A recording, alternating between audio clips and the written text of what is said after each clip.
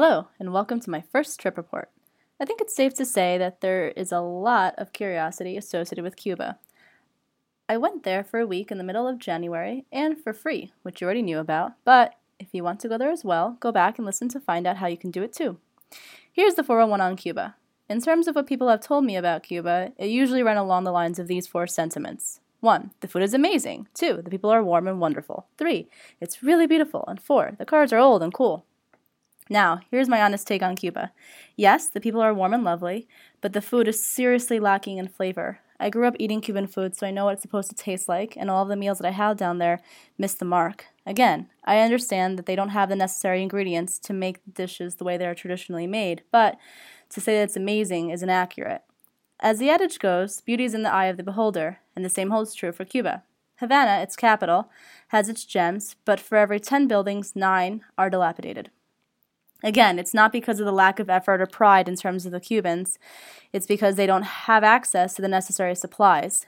If you are someone who finds uneven sidewalks, crumbling buildings, and no steady electricity and water in your rented home beautiful, then Cuba is your paradise. Again, I'm glad that I saw this with my own eyes because I can better prepare people who are visiting for the first time. Yes, from the outside, the cars look charming, but once you're inside, they're quite uncomfortable, especially if you're riding in one for more than 3 hours at a time, as I did. Of course, these are first world problems, but the cars are falling apart on the inside, and I'm not a car aficionado whatsoever. But I do believe that if it can take me from point A to point B, then I'm good. So that was okay.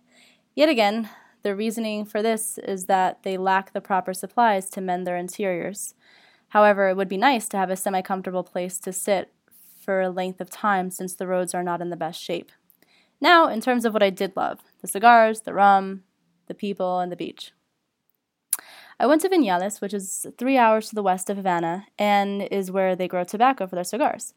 The people there were absolutely gracious in showing my dad and I the procedure and allowing us to sample cigars for free. Another highlight was visiting and touring Havana Club in its capital, where they make delicious drinks, and I was able to learn how intense the process of making rum is. It turns out it shares many of the intricacies as wine. Lastly, I can truly say that I saw the most beautiful beach that I have ever seen in my life while in Varadero, which is about 2 hours to the east of Havana. It was literally white sand with no garbage surrounding it, and the water was absolutely crystal clear. Sadly, the pictures don't do it justice. All in all, Cuba was a very informative experience, and I'm glad that I went to see the real Cuba. If you stay cocooned in your hotel, you'll never see what is really out there in terms of life for the average Cuban person.